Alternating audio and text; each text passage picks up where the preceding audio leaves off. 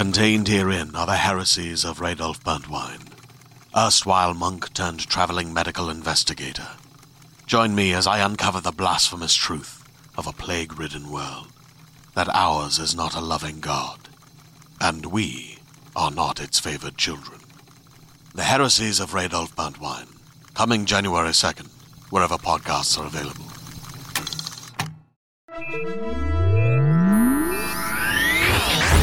Lightspeed. Hello there, and welcome to the Lightspeed Magazine Story Podcast. I'm your host, Jack Kincaid. The magazine is edited by John Joseph Adams. The issue this month is once again sponsored by our friends at Orbit Books. To learn more about them, visit orbitbooks.net. And don't forget, you can learn more about all of our subscription options at lightspeedmagazine.com/subscribe. As for the podcast, the stories in the podcast are produced by Skyboat Media, the most respected independent audio production team on the West Coast. They are headed by the Audie and Grammy award-winning narrators Stefan Rudnicki and Gabrielle DeCure. Post-production for Lightspeed is in association with Jim Freund. You can check out Skyboat Media's website at skyboatmedia.com. Also, a reminder that available right now through audible.com is the audiobook story collection Lightspeed Year 1. That has all of the podcasts from Lightspeed's first Hugo-nominated year. This is also now available on downpour.com, so if you have the time, do check that out. Search for Lightspeed and you're on your way. And on to the story. Our next offering for the November issue is The Battle of York by James Stoddard. The story is narrated by Vikas Adam. James Stoddard's short stories have appeared in SF publications such as Amazing Stories and the Magazine of Fantasy and Science Fiction. His science fiction story, The Battle of York, was included in the year's Best SF10, published by EOS Books, and his fantasy story, The First Editions, was included in the 2009 edition of the year's Best Fantasy 9 from Tor. His novel, The High House, won the Compton Crook Award for Best Fantasy by a New Novelist, and was nominated for several other awards. A sequel, The False House, followed. He has recently published a rewrite of William Hope Hodgins' The Nightland. And that does it for this week's intro. So without further ado, let's make the jump to Lightspeed.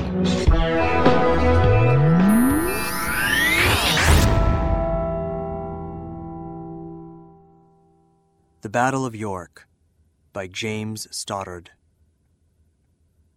3,000 years have elapsed since the passing of America.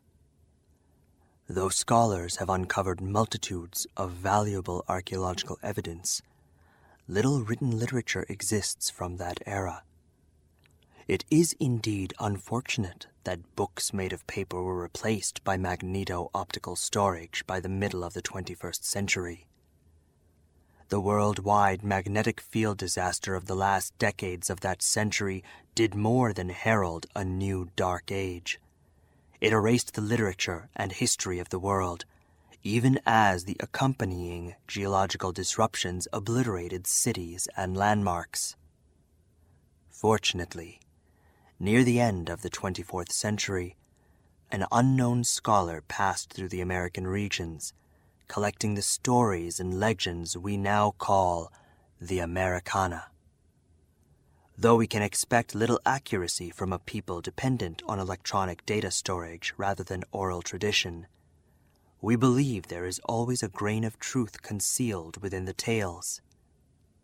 But to quote one of the figures from the Americana itself, "When the legend becomes fact, print the legend." Young General Washington rode alone on his white stallion through the vast forest of Yosemite.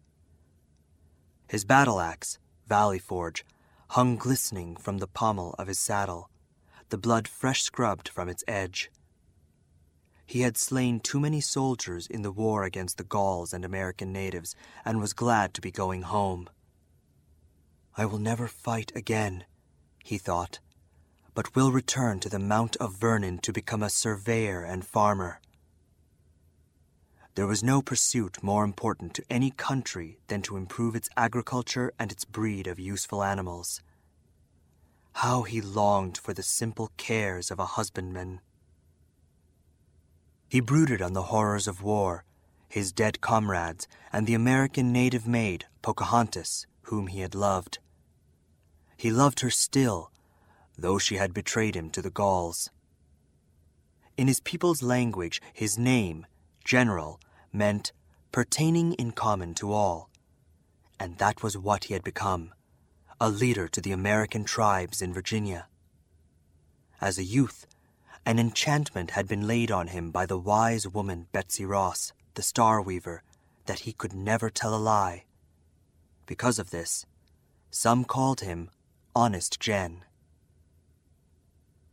As the last rays of twilight turned the ancient American forest golden with dust and sent the shadows streaming east, he heard the cry of the hawk and the distant howls of wolves. He shivered uneasily. The sequoias rose all around, hundreds of feet tall, the trees the American natives called the silent giants. His men had accompanied him through most of his journey, until he had chosen to shorten his trip by going through the woods. Even the bravest had refused to follow him then, for the forest was said to be haunted. At the time he had thought it just as well. He had wanted to be alone, to try to forget. He had intended to pass through the woods and into the safety of Virginia before nightfall, but weariness had overtaken both him and his mount, and in his brooding he had dawdled. He dared ride no farther that night for fear of losing his way. Already shapes grew gray and indistinct. The howling of the wolves sounded nearer. If I continue, I will lame Silver, he thought. He stroked the stallion's neck, then reined him to a stop. He dismounted, then led him forward a few paces, intending to make camp beneath one of the great trees. The shadows seemed to close around him. The hoot of an owl overhead startled him. "My nerves are frayed," he murmured. General removed Silver's bridle and saddle and let him go free. He was unconcerned about the stallion wandering off. The horse was loyal as a hound. Silver nickered uneasily, as if he too distrusted the woods. "Easy, boy," General murmured automatically. Though he preferred traveling unseen through Yosemite, he needed to start a fire to ward off the wolves. Picking up twigs and dead limbs, he soon had enough wood to last the night. He knelt with flint and steel. Sparks flew and a tiny flame sprang up. Before he could fan it into a full fire, Silver nickered again. General looked up, then stood, his hand to Valley Forge. A spectral green light haloed the enormous tree trunk. Washington crept around it and looked across the forest floor. A man approached, a tall, inhumanly broad figure carrying a lantern that glowed with an unearthly luminance. Washington felt his mouth go dry. His heart pounded against his chest, for he thought he recognized the intruder. He wanted to hide, but there was nowhere to go if the pilgrim sought him. He drew Valley Forge and held it close. The figure paused a few feet from Washington. The lantern light spread at General's feet, turning the ground emerald and olive. "General Washington," the figure said, his voice a deep drawl. "I'm Wayne John. Some call me the Pilgrim." "Have you come for me?" General asked. Despite his best effort, his voice trembled. The Pilgrim rumbled a laugh. "I'm not Death, if that's what you mean. I'm a man. I put my pants on one leg at a time." Washington remained unconvinced. According to legend, the Pilgrim had died many times, but death could not keep him, for he was cursed to walk the earth until the end of the age because of an ancient wrong. He stood a head taller than Washington, who was a tall man himself, and wore a square black hat with a buckle at its front, a black cloak, and ebony riding chaps. A black eye patch covered one eye, and a rooster stood on his left shoulder. He carried an ancient blunderbuss. "You look like you're getting ready to eat. If you'll share your fire, I have some salted beef in my pack." General nodded, then finding his voice, tried to sound confident. "What brings you to the woods?" As a matter of fact, I've been looking for you. And then, Wayne John concluded, the boys got the cattle to the railhead. Washington laughed and sighed. The fire cackled warmly before the pair. They sat across from one another, the flames between them. In the last hour, General had lost most of his fear. An excellent tale. Whatever happened to the lads? They turned out to be good men, most of them. But they're all long gone to their reward on Boot Hill by now. In the subsequent silence, Washington asked, "Why were you looking for me?"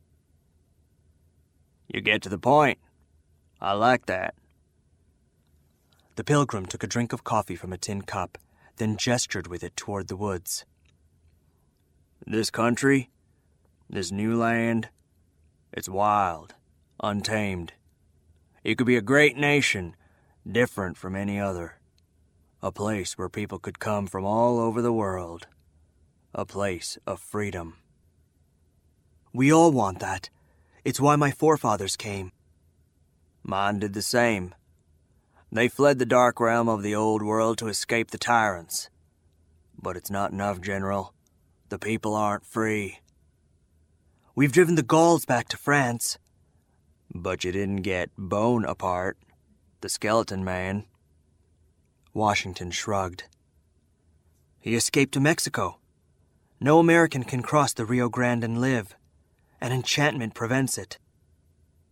He's done more than escape. He's made alliance with the Huns. Washington drew a deep breath. This was bad news.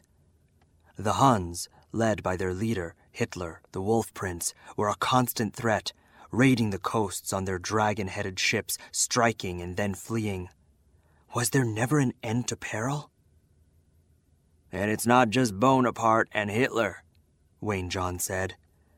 There's a powerful wizard living in the dark regions of the Canadian North, whose heart is cold as the bitter winds that blow there. The Mounties can't stop him because he's conjured a giant from the old world, tall as a mountain. They're climbing down the steep cliffs from the ice fields with their armies, preparing to march to York.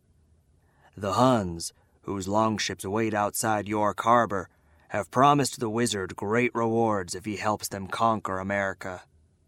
The Gauls are reforming along the Rio Grande. We're in danger, General. What can we do? Only the words of power in the iron box on Mount Rushmore can stop the giant. The Titan has no strength against him. Mount Rushmore! A chill ran along Washington's spine. None have ever gone there and returned. It doesn't matter what others have done, General. I'm asking you. It was not my intention to seek further adventures. You gained a reputation in your battles against the Gauls. I heard bullets whistle, and believe me, there is something charming in the sound. Wayne John laughed. Sarcasm doesn't suit you. I meant none. By the miraculous care of Providence, I was protected beyond all human expectation, for I had 4 bullets through my coat and 2 horses shot under me, yet escaped unhurt. It was an exhilarating experience, but one I have little desire to repeat. He shook his head. I fear you have chosen the wrong man. How do you figure? Washington hesitated, not wanting to say the words. My men love me. But though we seem to return from the war in triumph, it isn't true.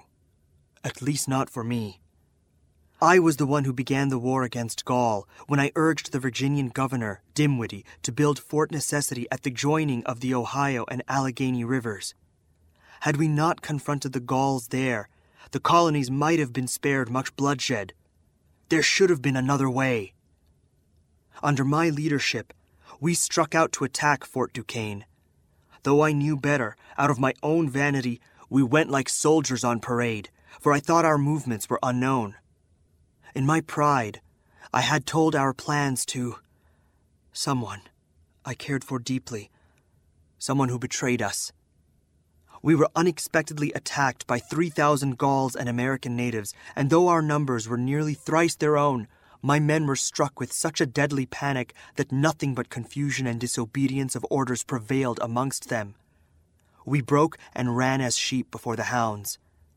If Braggart had not reinforced us at the end, the final battle would have been lost. Braggart himself, a mighty commander, was wounded behind the shoulder and into the breast. He died 3 days after. No, Pilgrim, I, a failure in all I have undertaken, am not the man to perform this deed.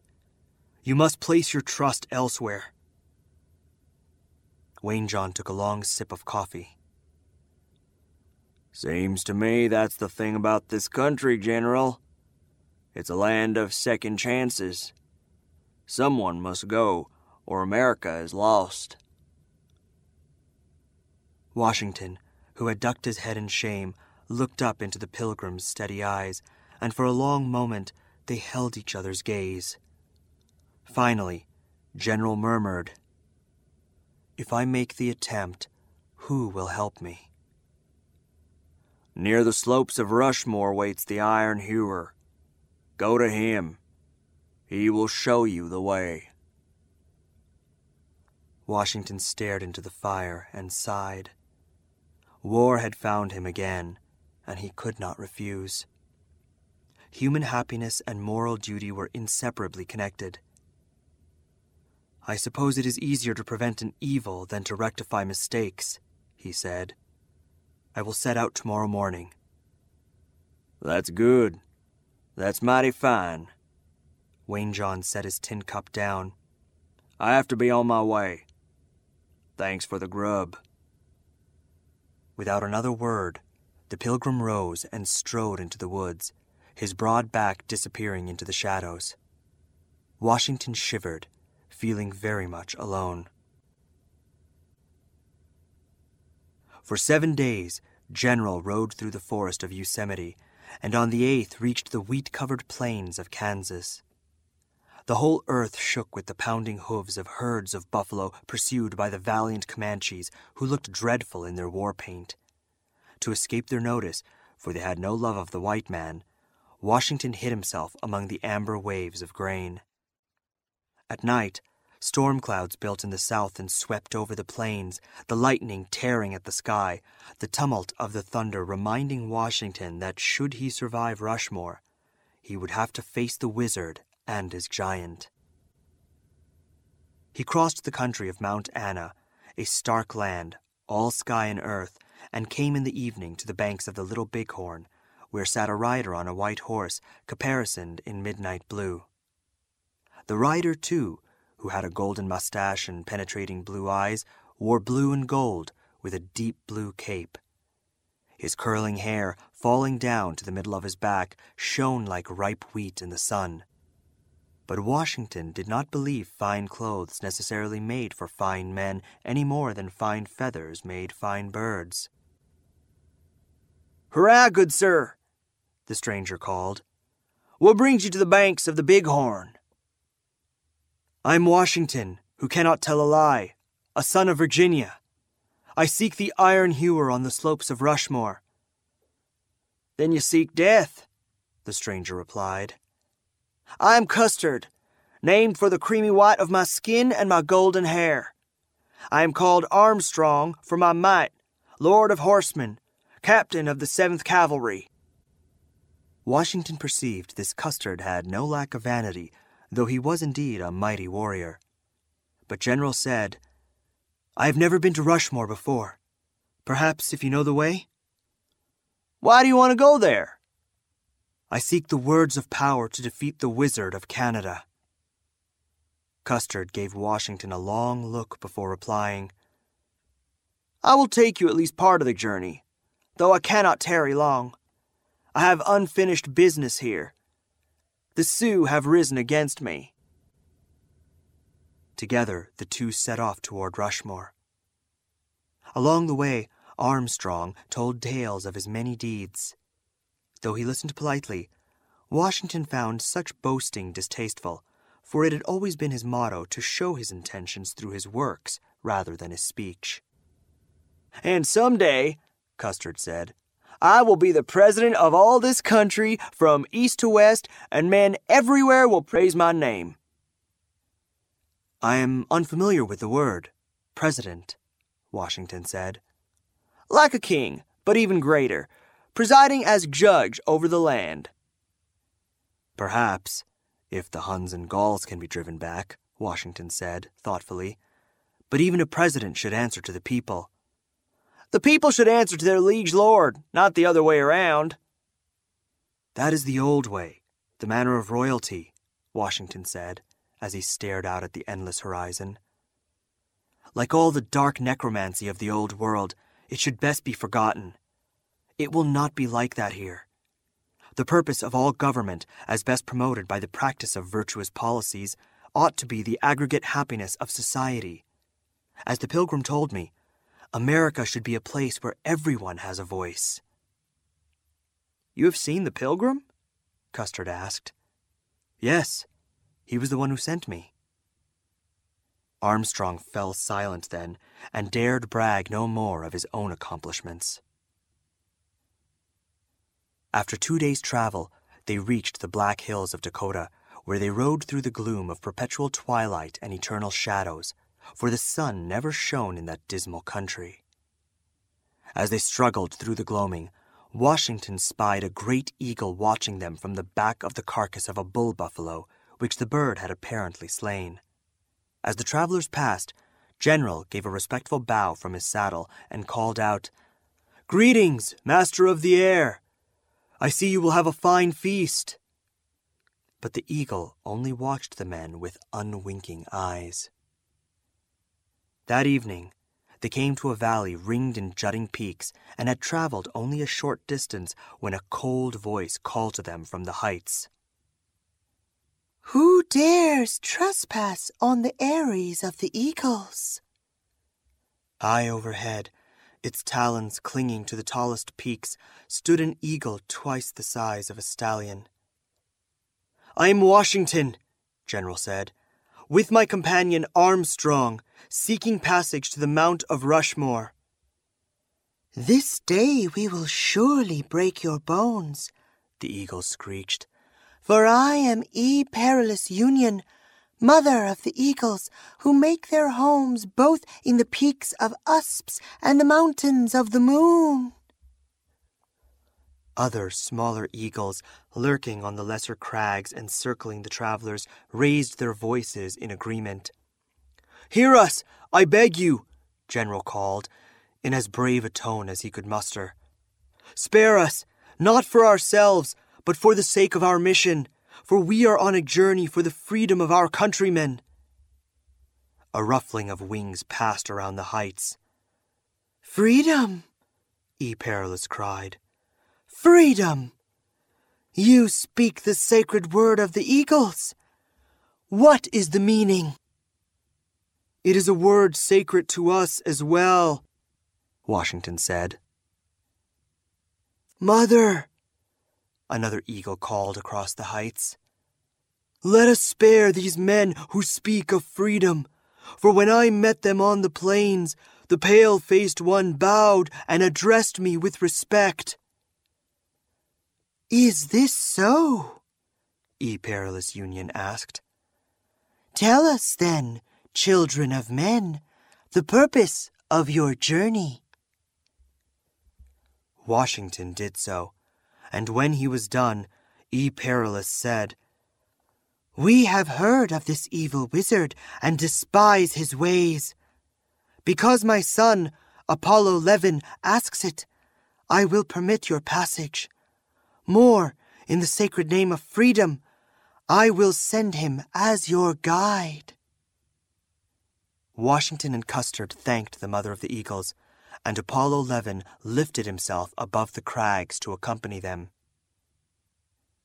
As they continued through the Black Hills, wolves and evil spirits tried to destroy them, and more than once they battled for their lives. But Washington, his face grim and terrible to behold, fought with his great axe Valley Forge that shone silver in the darkness, and Armstrong, wielding a golden blade, proved dreadful in combat. Apollo 11 strove beside them as well, and his terrible beak and talons slew many a foe. The eagle led them true, and they finally saw Mount Rushmore looming in the distance, awful and majestic, a living monster shaped like a mountain with 4 heads. The heads were craggy and ill-formed, and shifted from side to side, guarding the treasure. "The Iron Hewer lives at the base of Rushmore," Armstrong said, "where the behemoth cannot reach him." They came by twilight to a house made of iron. As they approached, a figure stepped out dressed in simple grey garments and bearing no arms. Around his bald head he wore a circlet with 5 silver stars that glistened in the dusk. Washington expected to be challenged, but the man raised his hand in salute and gave a slow smile. "Welcome, strangers, and be at ease. I am Eisenhower Iron Hewer, but my friends call me Ike." Washington found he liked Ike immediately, and the 2 travelers dismounted and introduced themselves. When General told Eisenhower why he had come, the old commander shrugged. "Though I have never liked war, I won't shirk from a fight, especially if Wayne John sent you." From out of his larder, Eisenhower prepared a fine meal, though where he got his victuals, Washington could not guess. Afterward, full and content, they sat before the hearth, drinking hot coffee and smoking tobacco from wooden pipes, listening to the wind whistling around the iron eaves, while Apollo 11 stood in a corner, his eyes reflecting golden in the flames. "There is only one way to approach the creature," Ike said. "All its heads face south, except for the 4th one, which looks to the north.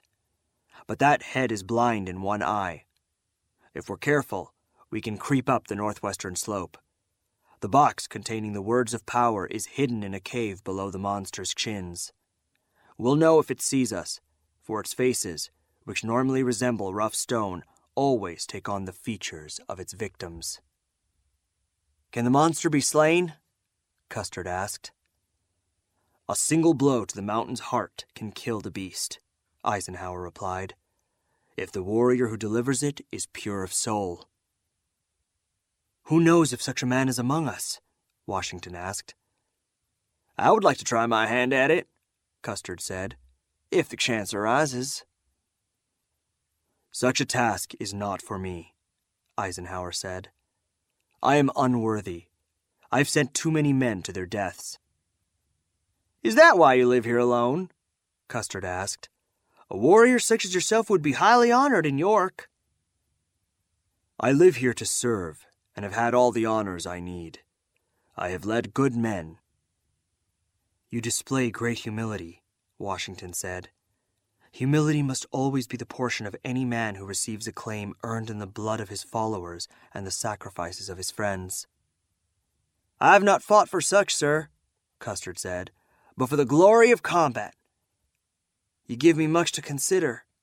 Still, I would like to set my good right arm against the monster." "The Pilgrim sent me here many years ago to act as a guide. There is a prophecy that one day a man will destroy the creature and use the words of power to preserve the land. I hope you are that one. But many have scaled those slopes. None have lived to tell of it." "These are strange times," Washington said, "filled with magic." "True," Ike replied sagely. "But things are more like they are now than they have ever been before." Washington nodded his head and stared into the fire.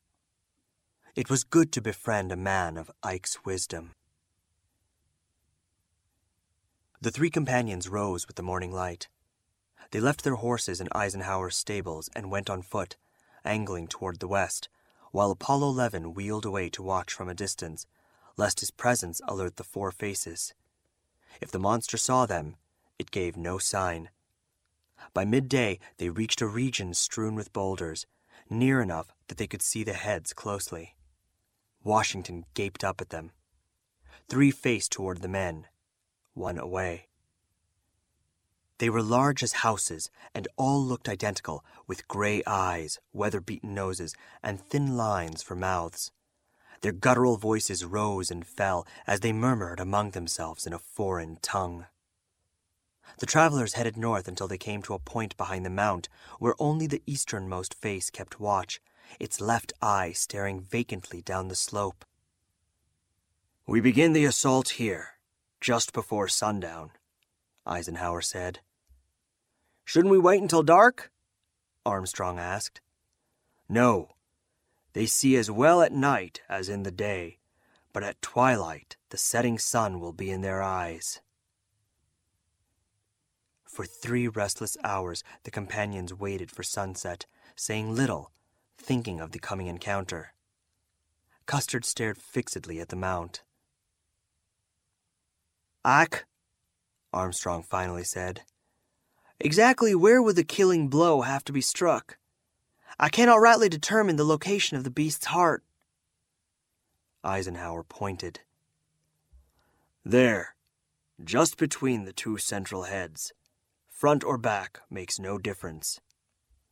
"And the words of power?" Washington asked.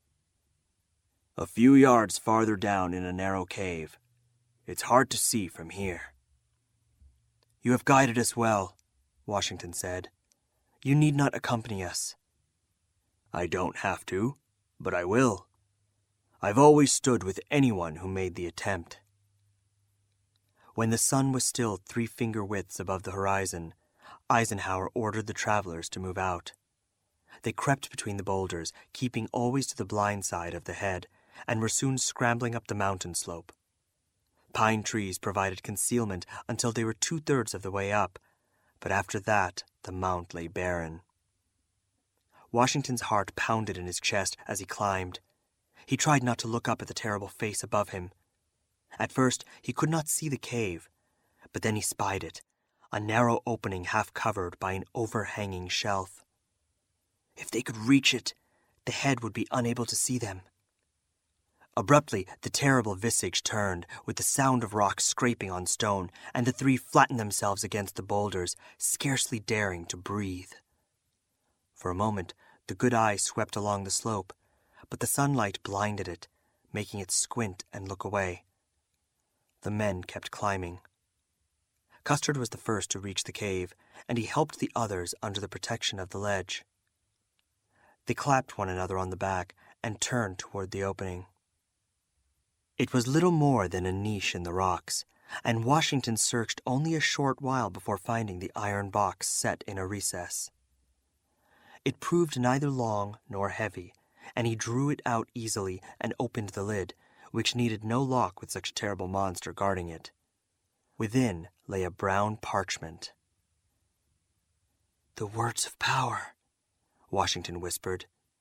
He placed the scroll within his breast pocket and slipped the box back into its place. "Have any ever come this far before?" Custard asked softly. "Only 2, Ike said. "Their bones are strewn across the slope." Shuddering at Eisenhower's words, Washington told the old commander to lead them back down. They were nearly to the tree line again before Washington realized Custard was not behind him. He turned to discover Armstrong ascending the mount. General clutched Eisenhower's shoulder and pointed to their comrade. "That vainglorious fool!" Eisenhower hissed. Reaching the region above the monster's heart, Custard raised his sword high above his head, shouting, "Die, beast, in the name of Armstrong, captain of the 7th Cavalry!" He looked magnificent at that moment, his cape billowing, his golden hair sweeping back behind his head, the last rays of the sun glinting on his blade. With all his power, he thrust downward. The sword snapped beneath the weight of the blow, leaving Custard gaping at it in astonishment. A scraping noise filled the heavens as all 4 of the monster's heads swiveled toward the captain. General gasped, for the faces had transformed into the features of Custard, Washington, and Eisenhower. Only the head with the blind eye remained unchanged. The air filled with roaring as the heads screamed their rage. The whole mount trembled as vast arms rose from either side, reaching toward Custard. "Let's go," Eisenhower ordered. "He won't make it." "No!" Washington cried, handing Ike the parchment. "Take it and flee." General did not hear Eisenhower's reply. He was already sprinting toward Custard, Valley Forge unsheathed. Though it had taken several minutes to creep down the mount, he ascended in seconds and was beside Armstrong as the giant arms groped toward both of them. Washington saw his own face, filled with hatred, glowering down upon him. "Do I really look like that?" he thought. "My nose seems so large."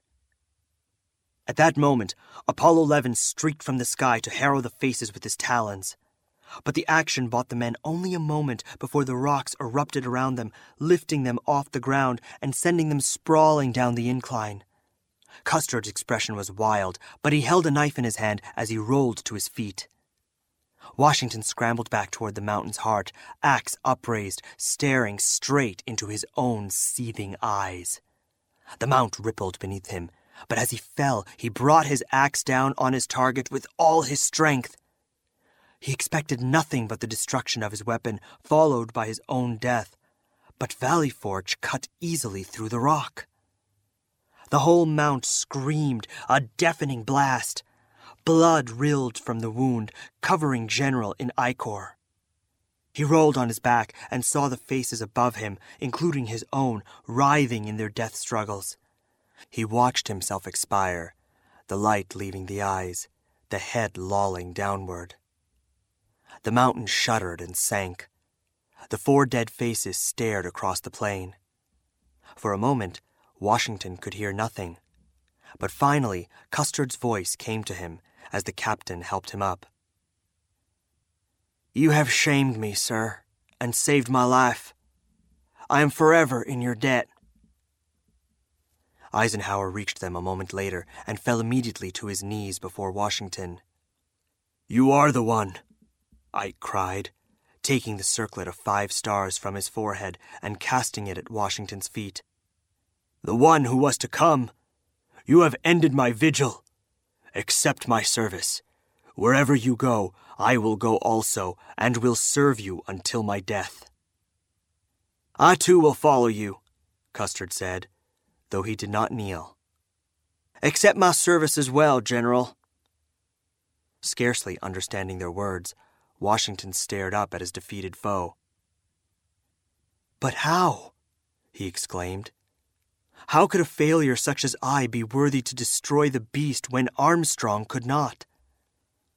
Apollo 11 glided to a landing and placed his large head under General's hand. "Do not question the turn of events, Washington Paleface, but accept the fealty of these men, and mine as well, for I too would follow you." Still overwhelmed, Washington laid his hands on the shoulders of the 2 men. "I do not understand, nor know where this will lead, but I cannot refuse the service of such brave warriors, nor of this great eagle. Now rise. We have a giant to kill." "Another?" Ike asked. They spent the night in Eisenhower's house, where Washington cleaned the blood from himself and his garments. In the morning they left Rushmore far behind, and the 4 deadheads gaped at them to the edge of the horizon. They rode once more across the darkness of the Black Hills, and as they went, Eisenhower asked, "General, why did you go back for Custard? You had the scroll. If you and I had died, there would have been no one to stop the wizard." "I could not leave him behind." "If a commander thinks expending 10,000 lives will save 20,000 later, it is up to him to do it." "Custard was not 10,000, but 1, Washington said. "And though you have a point, I labor to keep alive in my breast that little spark of celestial fire called conscience. I could not desert him and live with myself." They passed back into Mount Anna, where Custard seemed to grow increasingly nervous. At last they came once more to the banks of the Bighorn River, where they topped a hill and found a giant American native standing before them. Behind him sat a creature with the head of a stallion whose eyes were lit with madness, and another with the head of a bull. "I am Bittergall," the native said. "The appointed time is come." He raised his arms, and hundreds of warriors suddenly appeared over the hills, dressed in feathers and skins, war paint covering their fierce faces. Sweat broke across Armstrong's brow, but he said nothing. "What do you want?" Washington asked. "Your people have sinned, and there must be death," the Sitting Bull said. "I have done it," Armstrong burst forth. "I'm not what you think me, General. I admit it now. I have shed the blood of children. I spoke before of unfinished business. Long ago, it was prophesied that I would meet my death by the banks of the Little Bighorn. I hoped to redeem myself in the slaying of Rushmore, but I failed there too." "Only one life is required," the crazed horse said. "One of you three. But none shall pass until the deed is done." "I have accepted the fealty of this man," Washington said, "and I cannot tell a lie. I am responsible for him. I will accept the punishment in his stead." For a moment, Armstrong's eyes became crafty, but he looked at Washington and shook his head. "No, General, I have been a villain, but you returned for me on Mount Rushmore when I would not have done the same for you. You must live to fight the wizard. My fate is sealed. You have shown me the way to restore my honor, and I will go with the sun shining on my face." Custard bowed low to Washington, then strode down the hill toward Bittergall, passing out of the story and into history. But Washington wondered if someday he too would have to pay for the deaths of so many of his men in the Battle of Fort Duquesne. Washington and Eisenhower, grieving at Custard's loss, made their way through the forest of Yosemite, where they had many adventures. At last they came to York, a city of magnificent spires. Others heard of Washington's heroism on Mount Rushmore, and warriors came to him offering him their service, so that he gathered a group of America's finest around him. Of these, Lafayette de Gaulle was one of the greatest. Though a Gaul, he had vowed to follow Washington when General had saved his life many years before, and had been with him through the Gaul and American Native War. "Mon Général," Lafayette said, "it is good to see your face." "The wizard, accompanied by his giant, approaches the city and is encamped beyond the banks of the mighty Delaware. Those sent to stop him have been smashed to bits. I was just preparing to go myself to die for the cause of freedom." De Gaulle was a wild-eyed man with a mustache and plumed hat. Until he met Washington, he had been a member of the famous Musketeers who had fought against the powers of darkness and evil in the Old World. Washington assembled his company, which had grown to over 500 men, just inside the gates of York. As he looked upon them, despair ran through him, for they were poorly armored and had little supplies, the Huns' blockade of the harbor preventing needed goods from entering the city. Despite his reservations, he drew a deep breath and addressed them briefly, explaining the situation. He ended with, "The time is now near at hand, which must determine whether Americans are to be free men or slaves. The fate of untold millions will now depend, under God, on the courage and conduct of this army. Our cruel and unrelenting enemy leaves us no choice but a brave resistance or the most abject submission. This is all we can expect. We have, therefore, to resolve to conquer or die." The men gave a ragged cheer while Apollo 11 wheeled and cried overhead. Knowing how few warriors he had, Washington ordered a special surprise in the form of large, mysterious crates loaded onto the supply wagons. As they rode out through the gates of York toward the Canadian ice fields, a crowd assembled to watch them go, young women pinning flowers and kisses on the warriors. Washington was approached by one of the most beautiful ladies he had ever seen, with pouting lips and eyes that flashed like fireworks. Her dark hair flared long and wild over a necklace hung with wooden teeth suspended over a dress of forest green. She handed him a red, white, and blue standard covered with 13 stars and stripes. "Take this, General," she said, "and fight for York. The Star Weaver herself has enchanted it, washing it in the tears she sheds for those who die beneath the Titan's heels. Tie it to your axe handle in your moment of need, and its magic will give your blade power." He reached down from the heights of Silver's back to take the cloth, and for a moment their hands and eyes met. "What is your name?" he asked. "Martha Custis." "I thank you for this," Washington said. She smiled and watched him ride away. "She is a beauty, that one," Lafayette said. "There is no time for such things," Washington replied, but his hand felt warm where she had touched it, and he raised the standard high. For 3 days the company traveled north, and by the second afternoon icy winds began to blow. Snow flurried at evening, and the warriors soon rode through banks of white. It was bitterly cold, and Washington's men lacked sufficient clothing. By mid-afternoon, the company reached the edge of a valley where ran the mighty Delaware River. In the vale's center stood the giant, Britannia the Great, hundreds of feet tall, an enormous creature with the face of a woman, wearing a crown and carrying a heavy mace that it used to pound the earth. Wherever it walked or struck, it flattened houses, fields, and living things, a brutality that came to be known as the Stamp Act. The wizard stood upon the Titan's shoulders, and an army of 10,000 red-clad warriors followed behind. "How can we face them?" Lafayette asked. "I have a plan," General said. "But the words of power will not work unless the monster hears them, so I must be very close. We will wait until nightfall." The snow fell harder as evening progressed. The men carried half-shrouded lanterns, but it was still difficult to see through the storm. Everyone shivered with the cold, but Washington led them to the banks of the Delaware, accompanied by the wagon filled with the mysterious crates. They found boats upon the shore, left there at Washington's request by his American native friend, Massasoit. In the dead of night, scarcely able to find their way, the company crossed the torrent of the mighty Delaware, Washington standing upright, holding the red, white, and blue banner before him.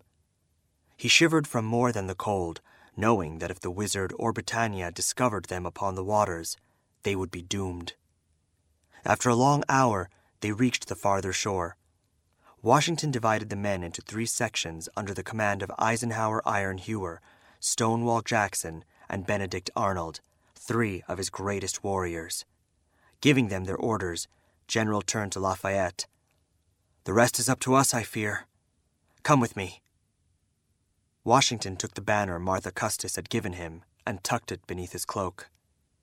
Together the 2 comrades crept toward the Titan, whose gigantic form blocked the stars. They slipped through the sentries, then waited until moonrise.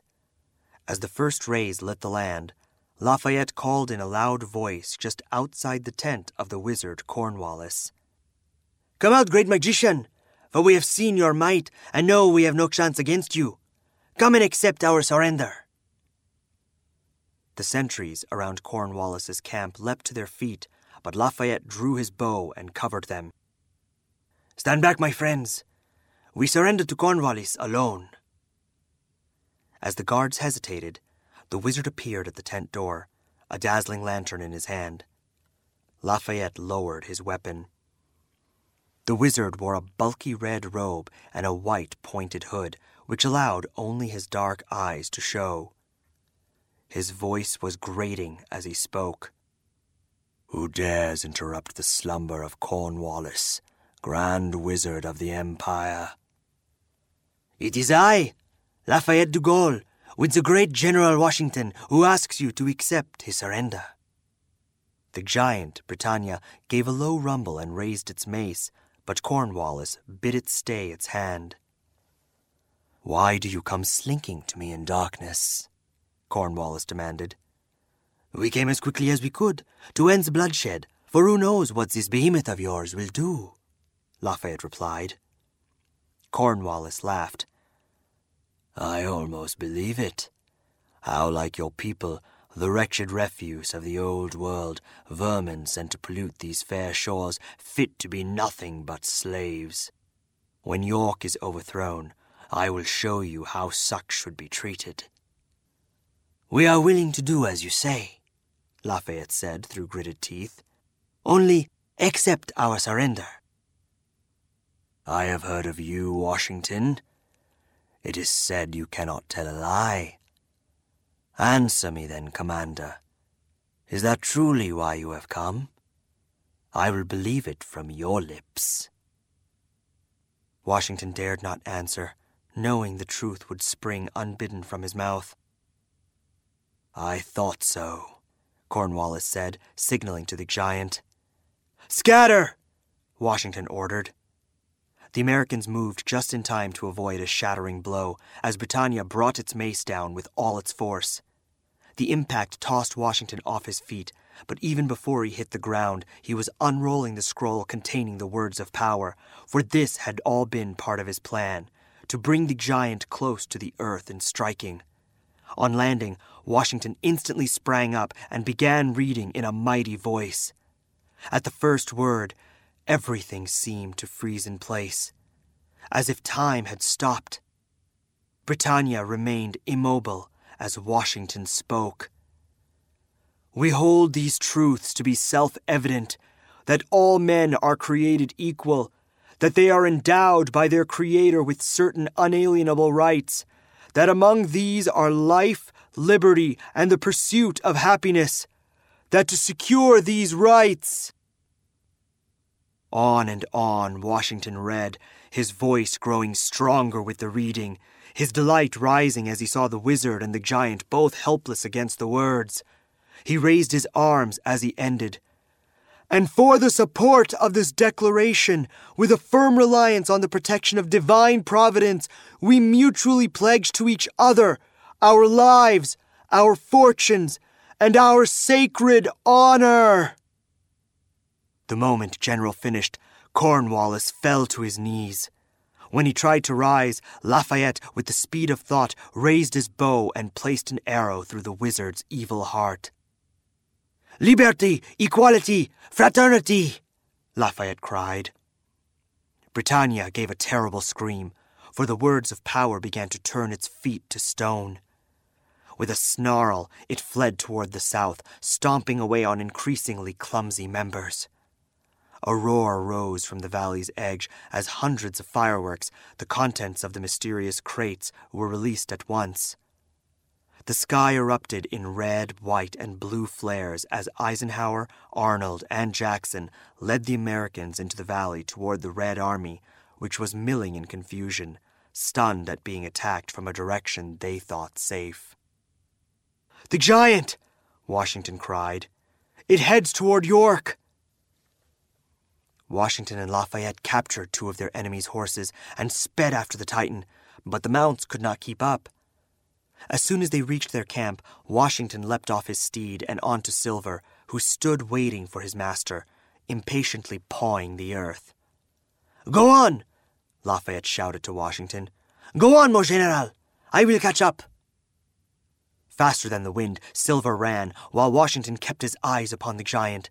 But when he reached the banks of the mighty Delaware, General found the Titan had already crossed.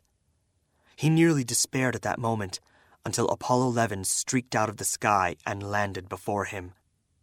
"You must ride upon my back," the eagle screeched. Still bearing the banner Martha Custis had given him, Washington climbed in front of Apollo 11's wings. The eagle took a single bound and streaked over the great river. Yet fast as they were, the monster strode far ahead. It steadily approached the gates of York, dwarfing the city's gleaming spires. Washington was still some distance behind it as it raised its mace, preparing to sweep the metropolis away. In desperation, General lifted Valley Forge and tied the banner to its pommel.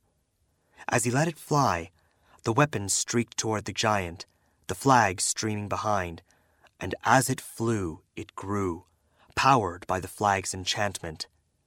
It struck Britannia full in the back, and the monster writhed away, stumbling as it went, its massive feet missing the gates of York.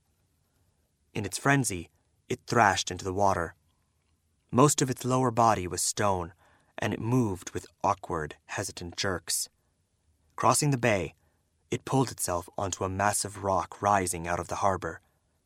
By the time it reached the top, its waist had turned to stone, leaving it unable to move its legs. Gradually, the effect crept up its body. It raised its enormous mace in defiance and turned its face toward the sea, looking for its home across the waters. Washington's axe returned to its former size, fell from the giant's back, and clattered down the rocks. With the giant and the wizard destroyed, the Red Army, thinking the fireworks the beginning of an enormous assault, fled in terror. Washington returned to his men and led them back into the city in triumph, the whole company singing, "When General comes marching home again." Washington was declared a great hero, and some wanted to make him king, but he refused, remembering Custard's words of a new office, of president. He recalled what the Pilgrim had said as well, and realized that America was indeed a place of second chances. The Gauls retreated from Mexico, and Hitler drew his boats back across the sea. Although Washington searched through all of York for many weeks, he found no sign of Martha Custis, nor anyone who knew her. However, he did find his axe with the flag still tied to its pommel, on the shores of the rock where the giant stood. Afterward, a great convention was held in honor of Washington's victory. A tremendous plan was conceived to build an enormous door, gilded with gold, across York Harbor to prevent the Huns from ever attacking again. There was talk of tearing down the stone Titan, but Lafayette had the last word. "Let it rather be a symbol, this vanquished foe, and we will call it Lady Liberty, for with its defeat we have won our freedom." Being a poet as well as a warrior, in mockery of the words the wizard had spoken, Lafayette etched the following lines upon the base of the rock where the giant stood. "Give me your tired, your poor, your huddled masses yearning to breathe free, the wretched refuse of your teeming shore. Send these, the homeless, tempest-tossed, to me. I lift my lamp beside the golden door." The convention ordered a flame lit atop the statue's mace that became a torch burning across the waters, so bright it could be seen from the shores of the old world. And when the kings and emperors of that shadowy realm looked upon it, they trembled.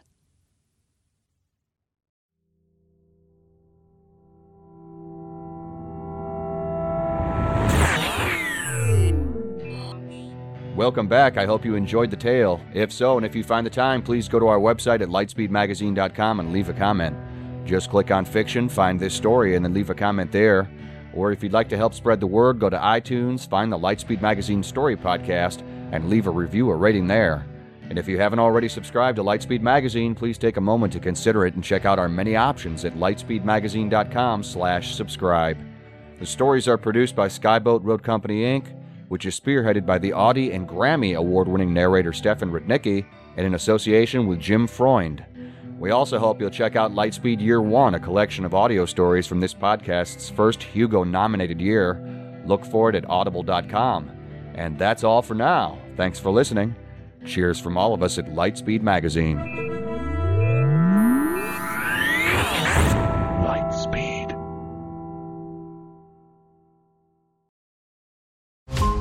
Every 5 minutes, a transplant candidate dies while waiting for a compatible heart, liver, or kidney. Imagine a technology that could provide those life-saving transplant organs for a high price, and imagine what a company would do to monopolize that technology. On a remote island in Lake Superior, a team of geneticists unlocks this holy grail of medicine by reverse engineering the genomes of all mammals, creating an animal with organs perfectly suitable for human transplantation. They envisioned a docile herd animal, but one team member had another, darker vision. This ancestor is anything but docile. The team's work spawns something big, something evil, something very, very hungry. Ancestor is a complete serialized fiction podcast by #1 New York Times bestselling novelist Scott Sigler, with all episodes available. Binge the entire story now on Apple Podcasts, Spotify, or wherever you listen to podcasts.